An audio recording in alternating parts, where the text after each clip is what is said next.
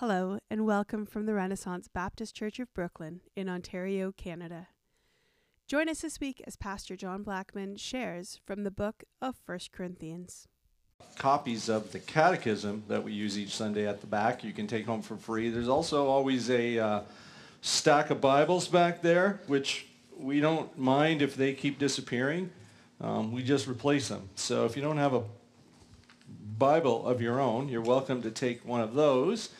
They would go well with the little devotional I gave you if you don't have anything to follow along with. Another thing that I thought of, and I could have held it up, but I don't have it with me, is that our church phone number is actually my cell phone.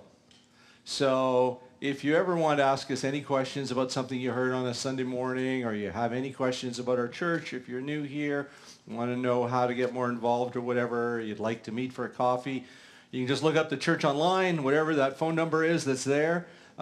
Ring it, and that's my cell phone. And you can also text using that. And if you ever had any questions about something that we say here or any way we can help you, just I want to let you know that.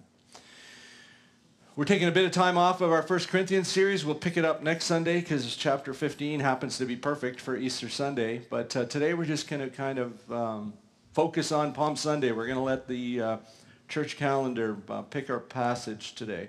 In Matthew's gospel, which we're not going to look at today, Jesus asks a question that we often hear it asked, or when we read it in Matthew, we almost hear it like it's some kind of a theology quiz for the disciples. A large argument within the worldwide church around the world is that this question sets up a kind of an answer for why some people think that the Pope in Rome is forever the head of the church. We don't need to get into that right now. But what was the question? What's this question in the Gospel of Matthew? Well, Jesus asked his disciples, "Who do people say that I am?" Then he gets some answers from them.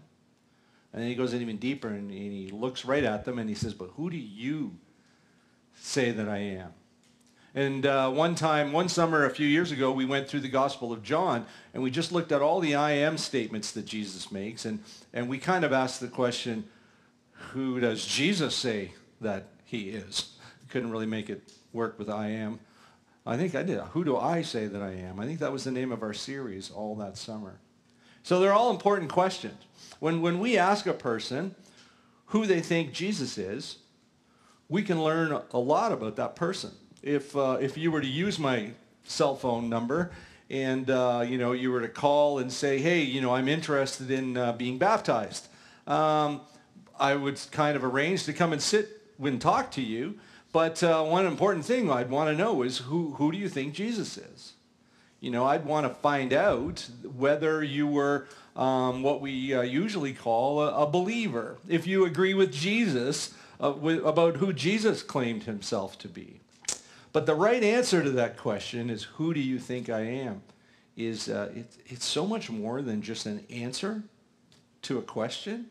It's more than a correct statement. It's actually a vocation. It's a calling. The answer to that question, when done correctly, is really a whole life. For a person to claim they believe that Jesus is the Messiah, the Son of the living God, is immediately put to the test.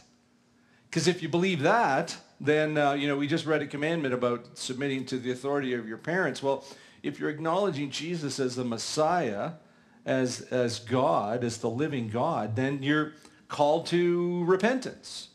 You're called then, and after repenting and placing your faith in Christ, you're called immediately to go into a step of obedience, which we know as baptism. And then beyond that, there's a whole lot of submission that we call following him as a disciple, which involves being connected with a local church. So that whole statement, "Who do you think I am?" immediately becomes a whole life. There's a lot to it. It's an entire life calling. I want to look at an important story in John's Gospel, and it's one of the various accounts of Jesus' arrival in Jerusalem. And the story we're going to look at today, both stories, are happening just a week before Jesus' death. It's the event that Palm Sunday is named after. And I don't think I've ever preached a Palm Sunday sermon from the Gospel of John, so it's a new kind of take for me this morning. But I wanted to look at it this year and see how it affects all those various questions. Who do they believe Jesus is? Who do you believe Jesus is? Who does Jesus actually claim to be?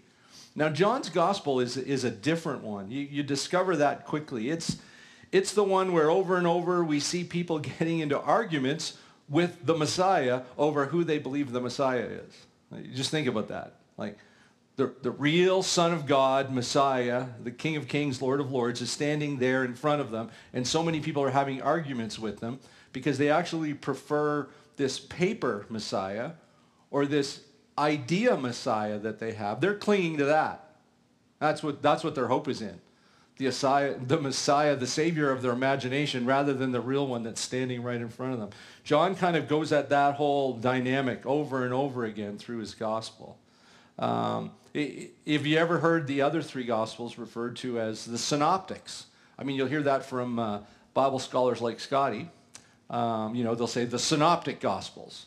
That's Matthew, Mark, and Luke. What does that mean? You can think of that synoptic, think of that word almost like synchronize. Basically, those other three Gospels, you can put them nicely into a parallel gospel account. Mark doesn't have the birth stories, but basically you can get almost the same timeline of Jesus' life. The events that happen about in the same order in all those Gospels. Most Bible scholars think that Matthew and Luke had Mark's Gospel all ready to work from, because you'll see direct quotations, a lot of the same teaching. They just all line up really well. They have slightly different emphasis, but John's Gospel is really different. Things are intentionally put out of order and placed in different places because he's telling a narrative. And his narrative is he wants you and me and anyone else, no matter what persecution they're under as Christians, to be able to continue to believe that Jesus is the Savior. I'll quote that verse from chapter 20 a little bit later. So John does move things around. He has miracles, stories, conversations, and the only place you find them is in the Gospel of John.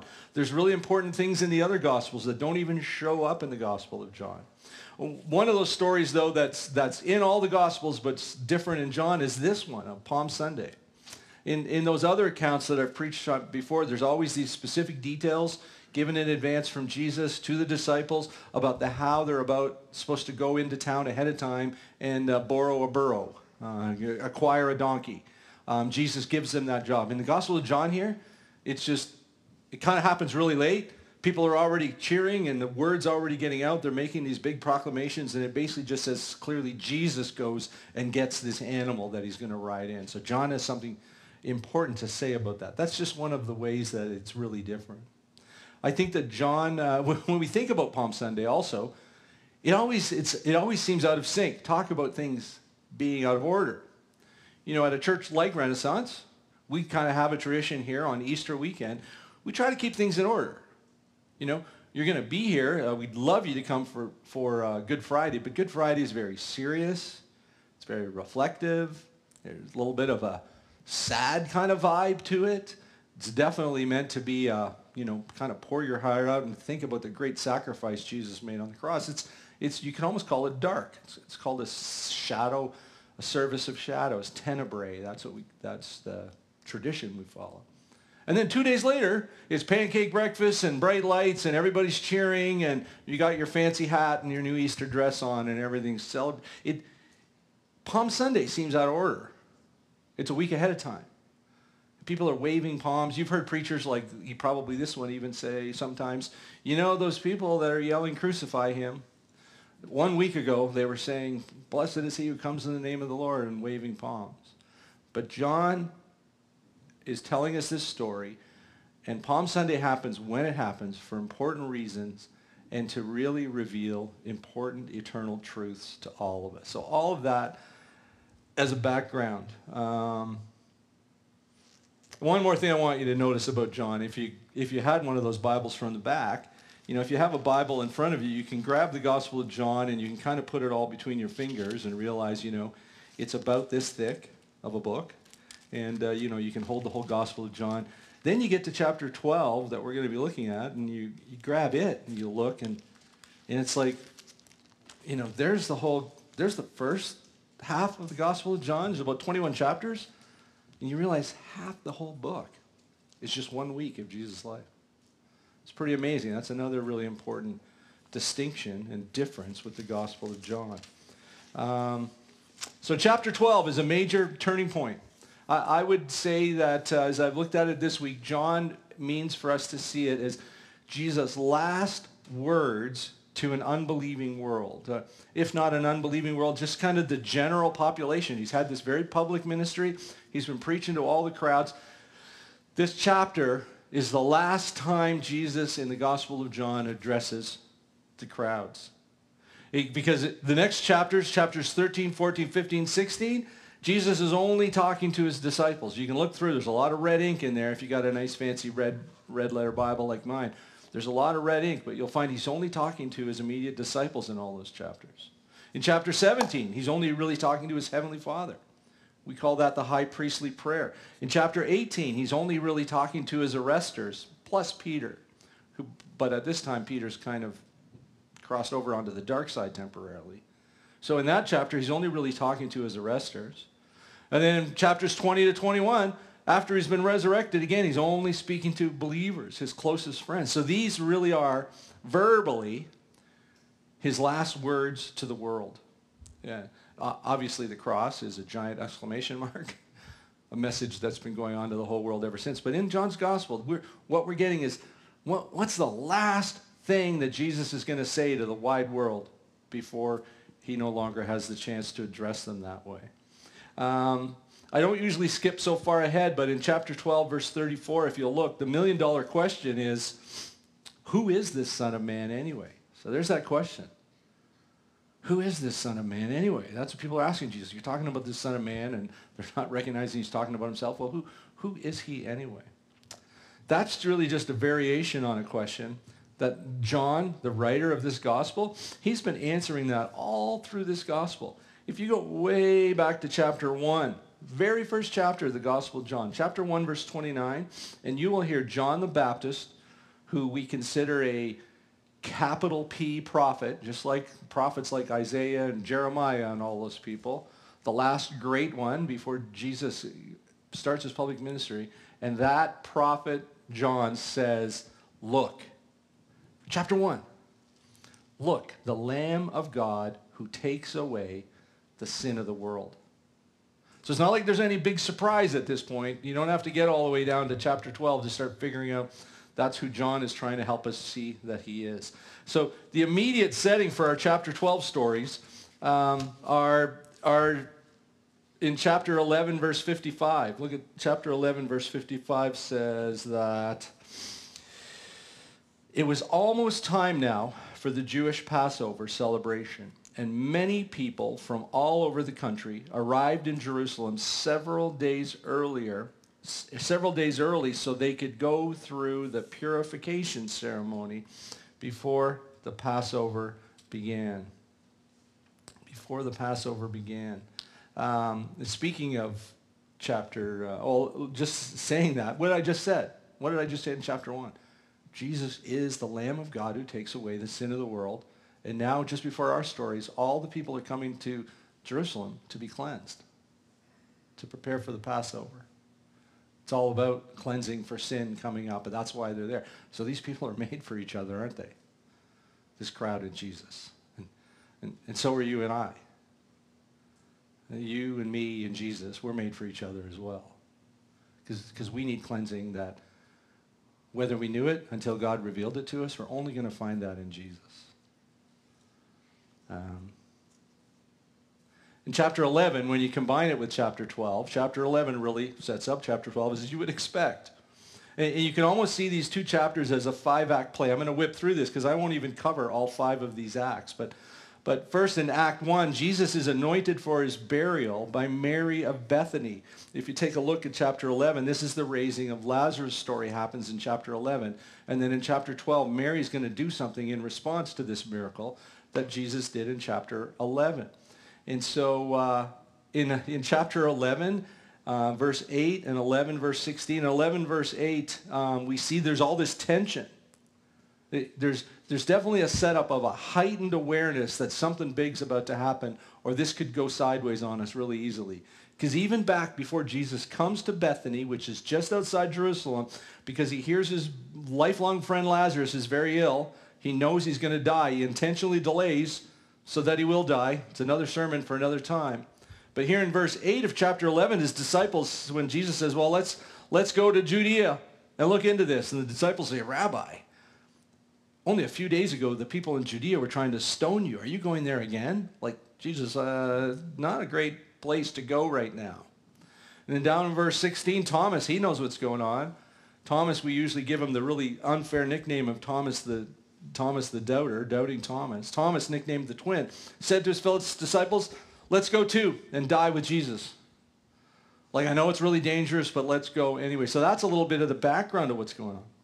So Jesus goes in that kind of attention-grabbing situation, and he raises a dead man. So he's already going into something that his disciples think, we should maybe keep this on the down low a little bit. It's kind of dangerous. And Jesus goes into this situation and actually raises a guy from the dead. And his intentional delay tells us that he's done it for that reason. So now we get to chapter 12. They're having a thanks for resurrecting our brother banquet. And so now the tension's even higher. And Jesus is kind of managing the hype that's been really started because of this great miracle of raising a guy from the dead. And he's now going to manage this hype, and he's going to use it to teach us some things that are really important. And then eventually chapter 12 even asks the question, if all of this is true, how come so few people end up believing in Jesus?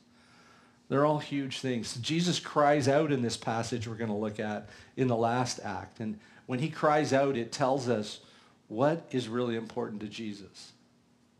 Have you ever had a counselor speak to you, or somebody that's just really kind of introspective and can really get to the heart of things and says, what do you really want? And we usually like, I don't know. That's usually the last question we can ever really answer.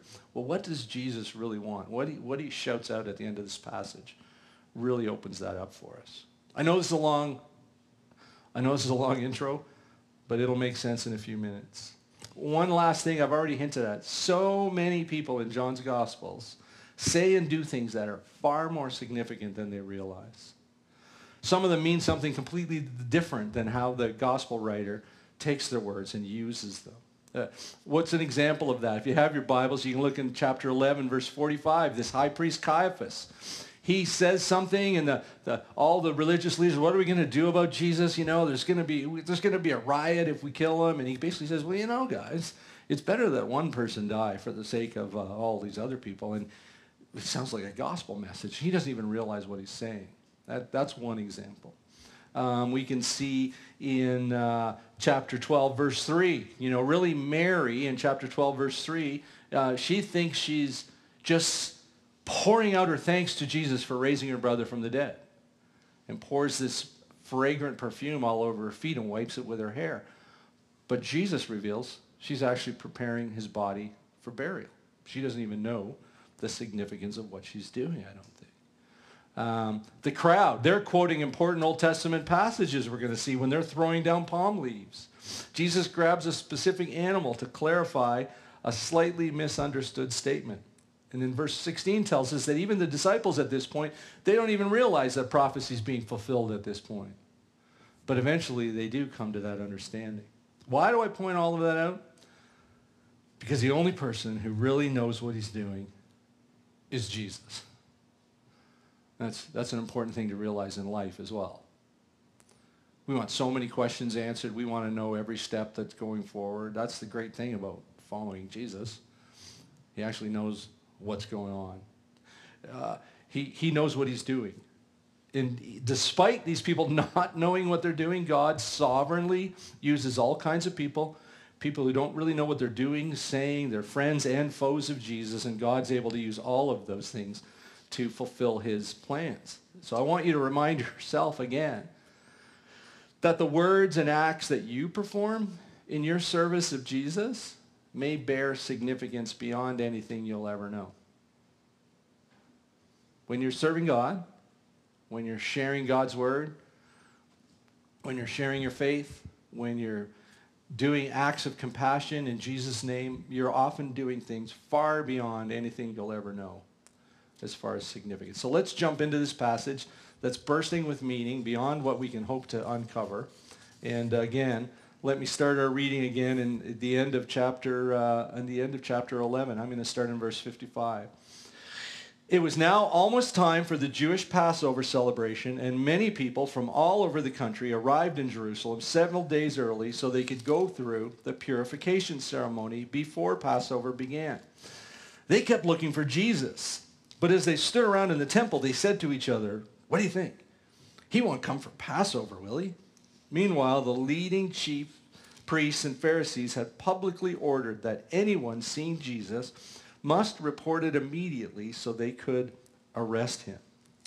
6 days before Passover celebration began, Jesus arrived in Bethany, the home of Lazarus, the man he had raised from the dead. A dinner was prepared in Jesus' honor. Martha served, and Lazarus was among those who ate with him. Then Mary took a 12-ounce jar of expensive perfume made from essence of nard, and she anointed Jesus' feet with it, wiping his feet with her hair. The house was filled with the fragrance. It's a thank you party for raising a dead man that will lead and point to Jesus' own death. Mary takes that famous year's wages perfume, anoints Jesus, wipes his feet with her hair, and the house was filled with the fragrance. That's a pretty decent worship service goal right there for everyone in a local church. Hold nothing back. Nothing held back for the Lord by the worshiper. Both Jesus and Mary would have left that room reeking of the experience that just happened. We would call that the aroma of grace. Have you ever noticed, I know I hadn't, that in chapter 11, we do have these sisters that are famous where Martha's the hardworking doer and Mary's the sit at Jesus' feet and, just be concerned with the one thing. Lazarus is the guy that dies and comes back. They're all here in this story. Back in chapter 11, when Lazarus was dead guy and Jesus says, roll the stone away, Martha, one of the sisters, says, but Lord, the smell. He's been dead for 4 days. And then here in this chapter, one of the other sisters is pouring out all this perfume. I've never really thought of that contrast. You don't really think about the smell of things. I've said before, Janine reminded me that the other passages talk of Jesus, the perfume even been poured on his head, and it would have gotten on his garments, and this is a strong odor. This act of worship would have been with Jesus. You ever had one of those bad car air fresheners that your dad used to hang from the whole car smells of it? This act of worship would have followed Jesus. Mary's doing it with her hair. I'm sure 6 days from now, she can still smell that act of worship that she did while Jesus is on this cross. This scent thing is very important. But anyway, I'm not sure if Mary hadn't bothered to prepare her own brother's body for burial. Maybe the sisters considered that kind of a waste of an expense, but here she pours it on. And that leads to the Judas reaction in verses 4 to 6. Let me read that for you. But Judas Iscariot, the disciple who would soon betray him, said that perfume was worth a year's wages. It should have been sold and the money given to the poor. Not that he cared for the poor, John writes. He was a thief. And since he was in charge of the disciples' money, he often stole some for himself. Dan Scher had a great sermon here just a couple of months ago, so I don't need to spend too much time on that story, but I just want to make a couple other observations. While Mary's being a Christian service spendthrift, pouring out a year's wages, holding nothing back, sparing no expense for this opportunity to serve Jesus, Judas is playing Mr. Pragmatic. And not all pragmatism is legit. Jesus is pretty much the opposite of Judas. Jesus has just spent 3 years emphasizing his concern and care for the poor and the outcast. And here's Judas wondering if this is a wasteful thing here. We could have used this money, but Jesus says that's not really what Judas' heart's all about. Sometimes people that are just being pragmatic and think that all of these expenses and investing your life in service of Jesus and worship of him is kind of a waste, and it could be put to so many better things. It's not always the true thing that's going on in their heart. It's definitely not here. And it's another example where Jesus really knows what's going on. Maybe Judas being there in that all along that time is an example where Jesus gave a parable of the wheat and the tares. And said, don't pull out all the tares now because there's wheat that'll be damaged. Wait until the harvest, and then you can tell one from another. Whatever it is, Jesus says, leave her alone. She did this in preparation for my burial. There's the other example. Jesus knows what's going on. You will always have the poor among you, but you will not always have me. Have you ever realized, and I think Dan emphasized this in his sermon a couple of months ago, have you ever realized that, well, there are many ways we might serve Jesus in the future? We find ourselves often in concrete situations where we can only obey him, worship him, serve him, sacrifice to him right now. Right where you live right now. Judas is pragmatic. Oh, we could do all of this in the future with this. But Mary sees this opportunity to worship Jesus right now, and she does it. Verse 9 to 10, we have the Lazarus effect crowd. When all the people heard of Jesus' arrival, they flocked to see him and also to see Lazarus, the man Jesus had raised from the dead. Then the leading priests decided to kill Lazarus too, for it was because of him, Lazarus, that many of the people had deserted them and believed in Jesus. They were all the people now in this crowd and at this thanks for raising our brother from the dead party. The thing they're all experiencing right now is something that none of us have ever experienced yet. I've been at a lot of banquets in my life, most of them Christian banquets, because banquets, after all, are the culturally acceptable evangelical substitute for a dance. So I've been at a lot of them. I've never been at one with anyone who'd been dead for 4 days. Never been. Have you been at a banquet ever with somebody that was dead for 4 days and is at that banquet? I mean, I've probably been at a banquet with my father-in-law, my brother. They both had their hearts stopped for a few seconds and some oblation thing, but that's a whole lot different than dead for 4 days. And what would it be like? Like, Jesus is a celebrity in this story, but you could realize Lazarus too, with what Jesus had done in his life, people would be like, what's him over there? I don't even know if I want to talk to him. Like, he would be quite strange. Like, nobody's ever been at a banquet with a guy that had been dead for 4 days. Sure, some trickster, somebody pretending or whatever, but it's a pretty big deal. And what Jesus has done in Lazarus' life is now having an effect on people. Many people are coming to belief, and the authorities want him killed. What do you do with what Jesus has done in your life? Where he's made changes, he's brought new life to you. As you share that, it has potential power to be just what someone else needed to hear. They needed to meet somebody else that was a believer. And there's something about your testimony that can be very powerful. Tanya, who we pray for all the time, I remember her telling a funny story about being at the bus and seeing this woman in her neighborhood that she knew was a Christian, and there was something about that meeting where it's like, maybe I can do this. I know she's a Christian, and there's something about that.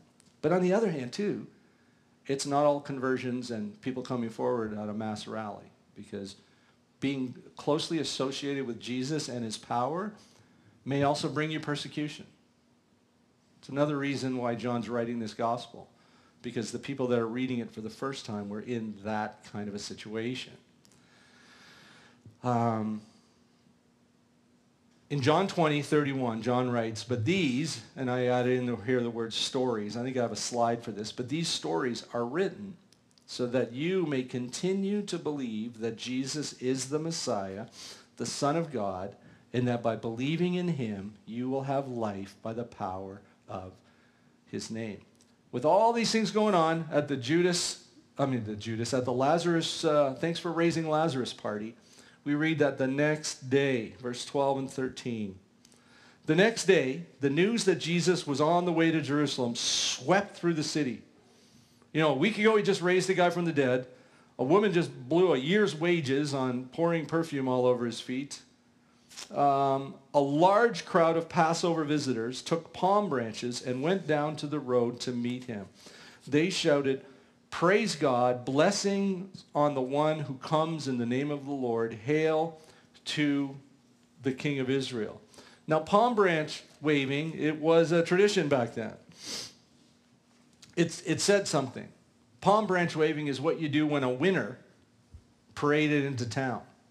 A king a mighty warrior that just won a great battle and comes in as the victor. You grab palm branches out and you praise them for their victory. And they're quoting from Psalm 118. And it's a beautiful psalm. You can write that down in your notes. It starts with, "Let all Israel repeat, his faithful love endures forever." It's this kind of "we are the champions" kind of psalm. And it gives all the credit to this great leader to come. "Open for me the gates where the righteous enter, and I will go in and thank the Lord. These gates lead to the presence of the Lord, and the godly enter there. I thank you for answering my prayer and giving me victory." They're praying, "Jesus, Lord, save us now," is what they're praying when they bring this psalm out. And they're quoting from this psalm. And they say, "The Lord God is shining upon us. Take the sacrifice and bind it with cords on the altar." I missed verse 25. "This is the day the Lord has made. We will rejoice and be glad in it. Please, Lord, please save us. Please, Lord, give us success. Bless the one who comes in the name of the Lord." That's what's going on. That's the party. Jesus recognizes all that hype. And our passage tells us Jesus found a donkey. I understand it can be translated, but Jesus went and found a donkey and rode on it, fulfilling another prophecy from the prophet Zechariah, where it's again talking about this beautiful picture where in the future this great champion king, the hope of all Israel, is going to come in and he's going to fulfill all their greatest dreams. And people are going to come from all over the world to kneel in front of this great king that's coming in. But Zechariah writes, "Rejoice, O people of Zion. Shout in triumph." That's what they're doing, people of Jerusalem. "Look, your king is coming to you. He is righteous and victorious, yet he is humble, riding on a donkey's colt. I will remove the battle chariots from Israel and the war horses from Jerusalem. I will destroy all the weapons used in battle, and your king will bring peace to the nations. His realm will stretch from sea to sea and from the Euphrates to the ends of the earth." Jesus is saying, yeah, I am the coming victorious king, but this kind of coming victorious king. He intentionally wants them to see that. They think he's coming in to take over, and he's coming to take the cross. They think he's coming to take control, and he's coming to die, and he's coming in peace. Apparently, if you arrived on a white steed, you're flexing your muscles and showing what a great and fearsome king you are. When you come in a donkey, it's like coming in on a convertible. It's like driving in a Hummer and driving in a Miata. It's just not as threatening. And you're pretty confident that there are no more enemies, and you've accomplished everything that God set out for you to do. And that's how Jesus rides in as this humble king. He wants to be known as that kind of a king. 2,000 years later, we still struggle with this contrast of Jesus' kingdom and what it's supposed to look like. People still think that his primary job and what we really want him to see is to be the prime minister or the president or whatever it is. And Jesus' kingdom's completely different. And it's not dependent upon these little rulers that are around in the world. He doesn't ride into the capital to take the throne or take over, but to take the cross and to overcome.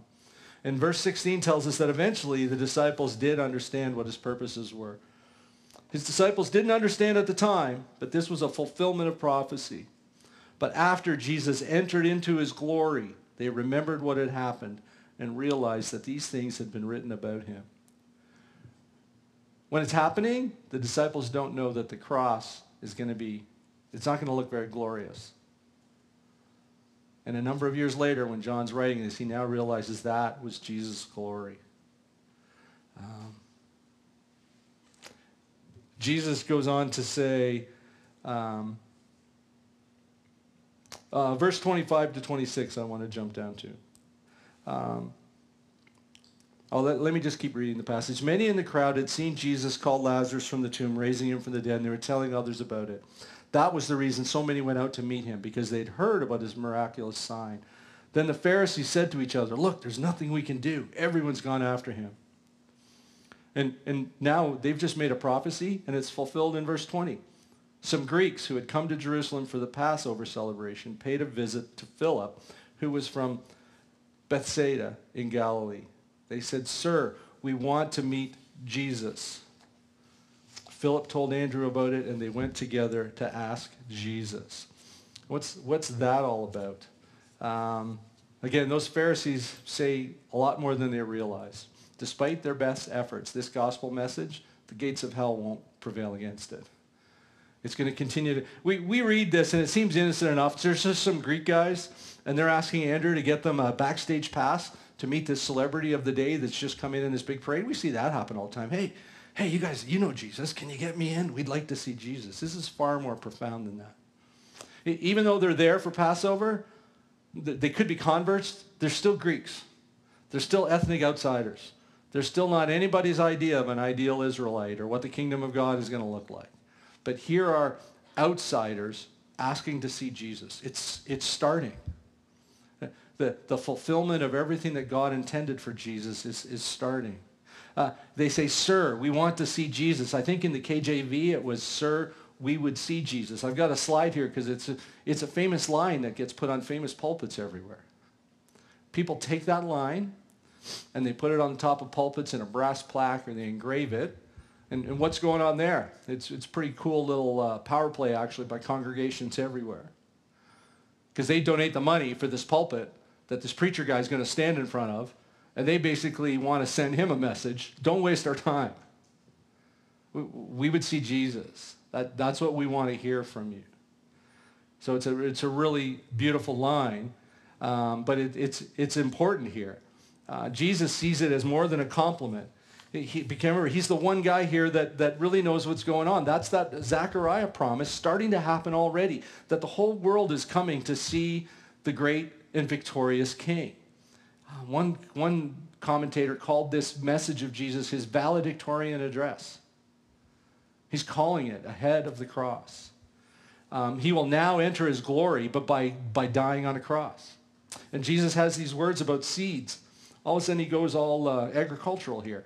Now the time has come for the Son of Man to enter into his glory.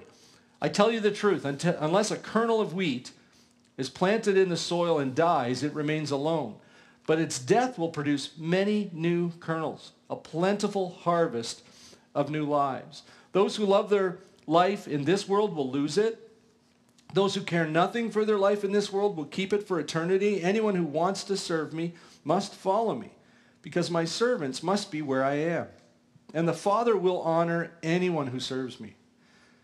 Now my soul is deeply troubled. Should I pray, Father, save me from this hour? But this is the very reason I came. Father, bring glory to your name. I'll look at the answer that comes to that in a moment.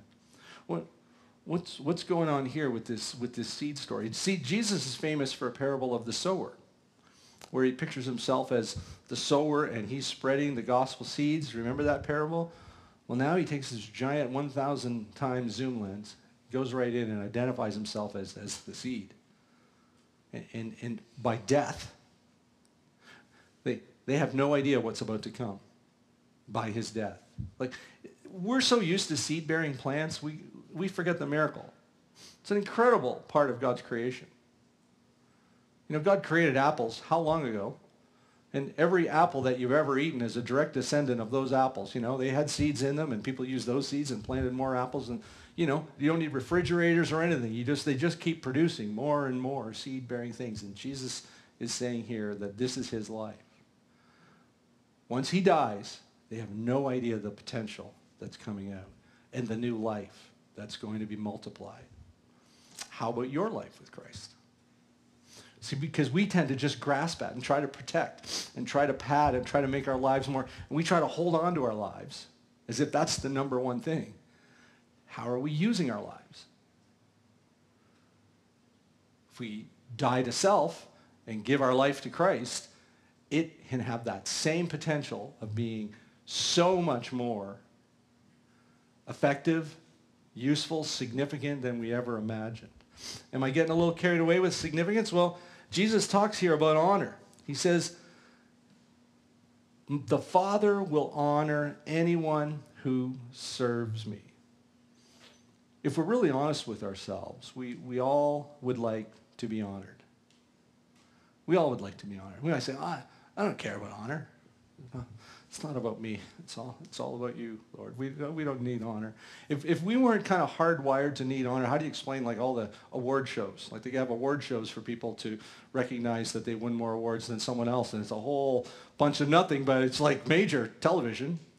All these award shows. I think about the shows like, I love the shows like America's Got Talent, right? Because you see a regular Joe, but he has talent. He's unknown. He's anonymous. But he has this incredible talent nobody's ever seen, and finally he gets honored for his talent.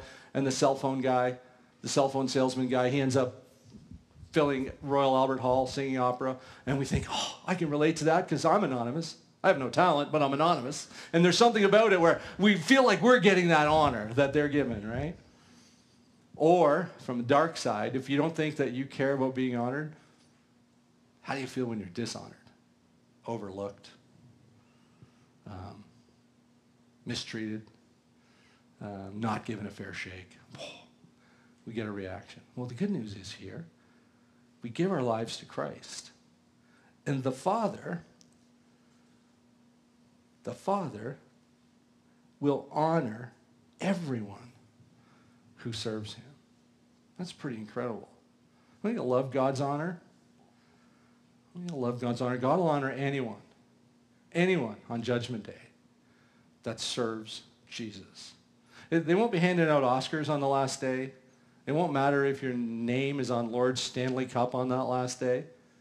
The Father, highest honor, person who would have the highest standards, the greatest honor you could ever see would come from him, and he'll honor anyone, Jesus says, who serves me.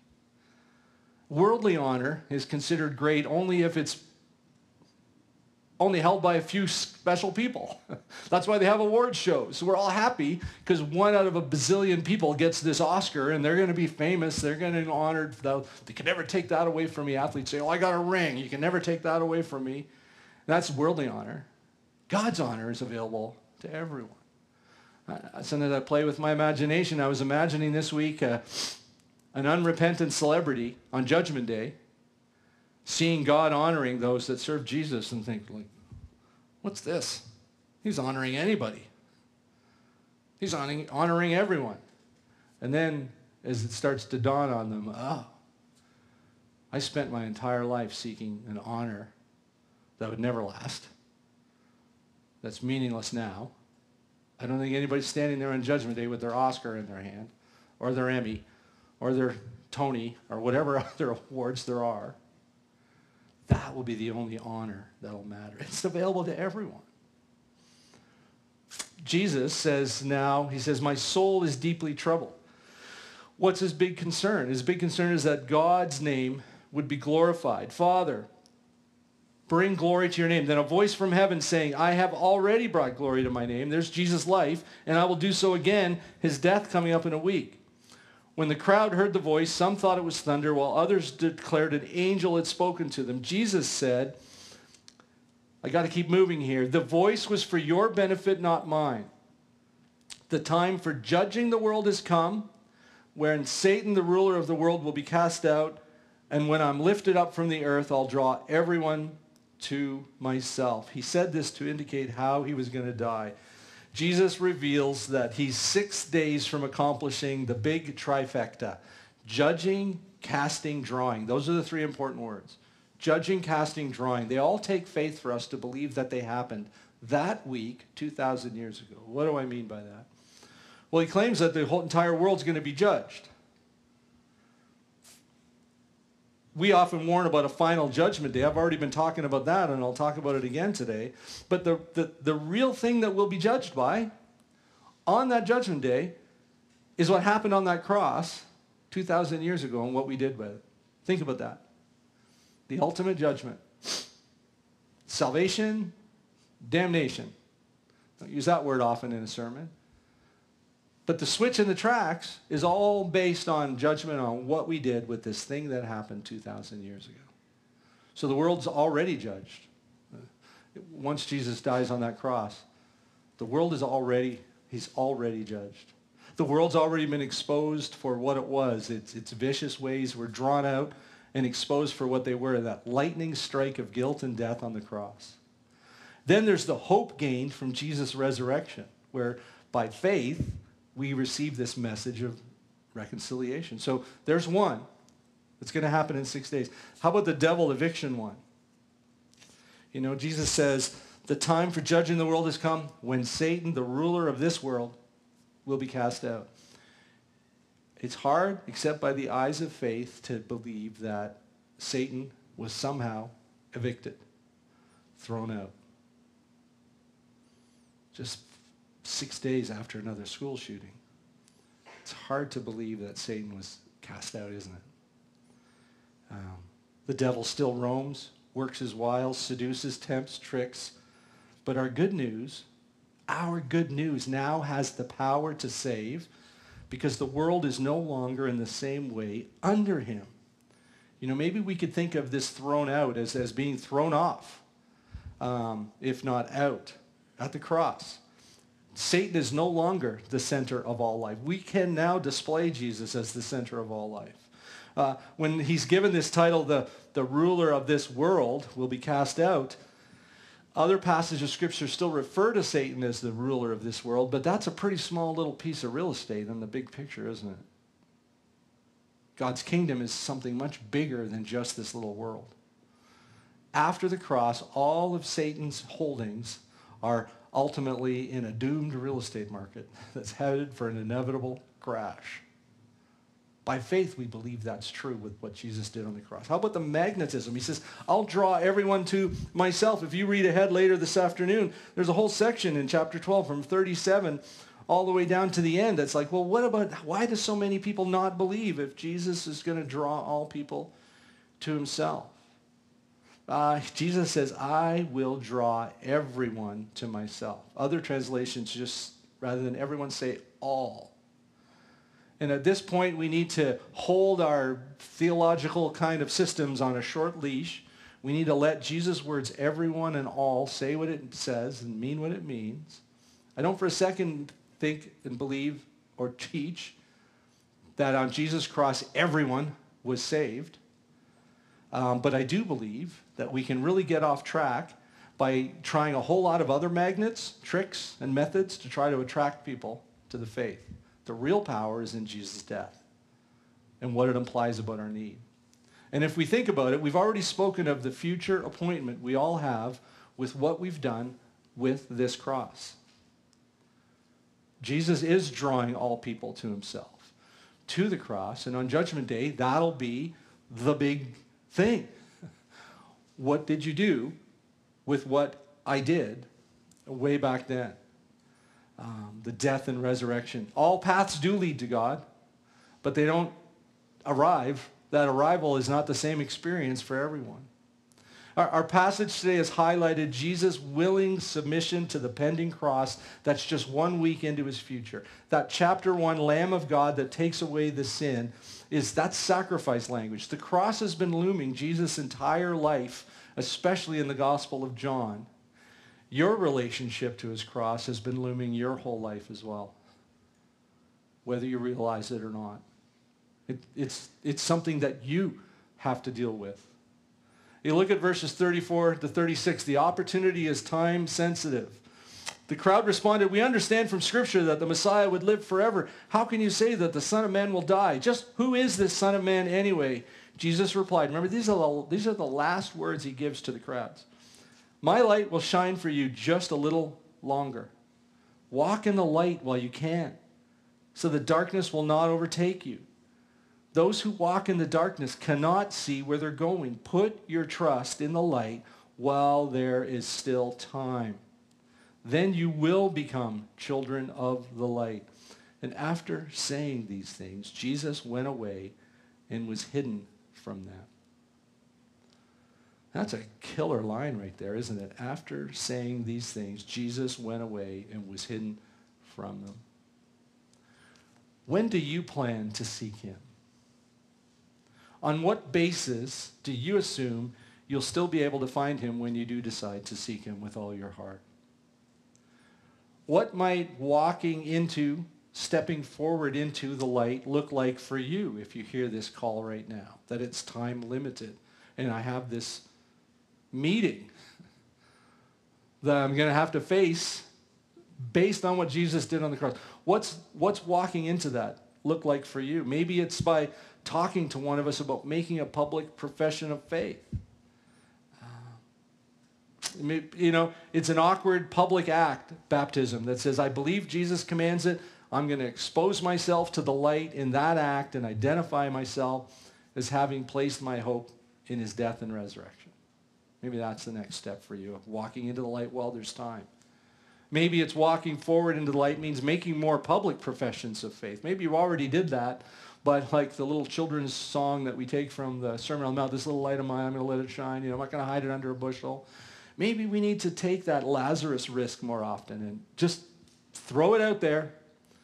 This is who I am and what it's about. It just might lead to more persecution and a little danger like it did for Lazarus, but it also may lead to many people finding Jesus because they recognize what God's done in your life.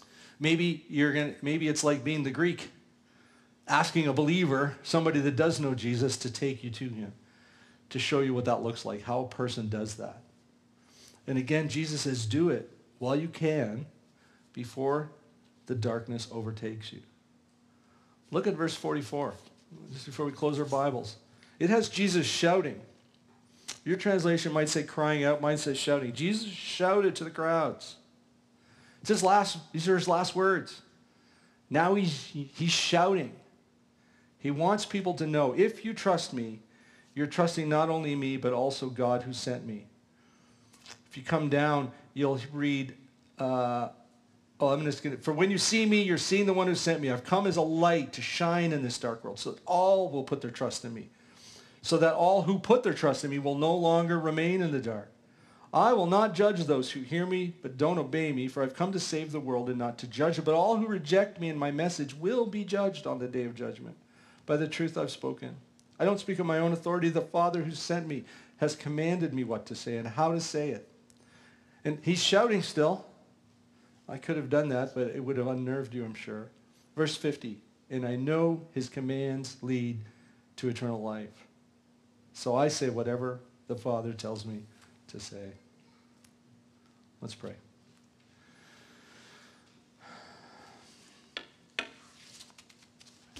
Heavenly Father, I pray that we would have a lot of humility with our understanding of who your Son is, what it means to be a follower of him.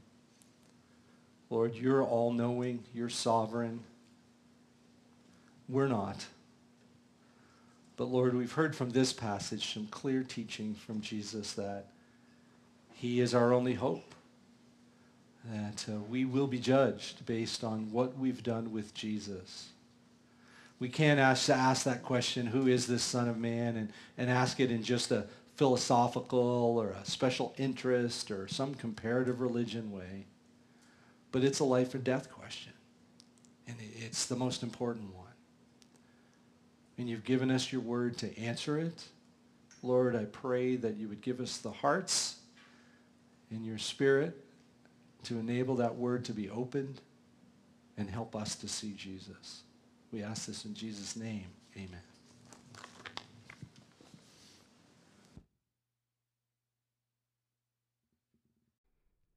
Thanks again for joining us. For more information, please visit brooklynrbc.ca. The link is also in our bio. On behalf of the Renaissance Baptist Church of Brooklyn, we pray you have a blessed week.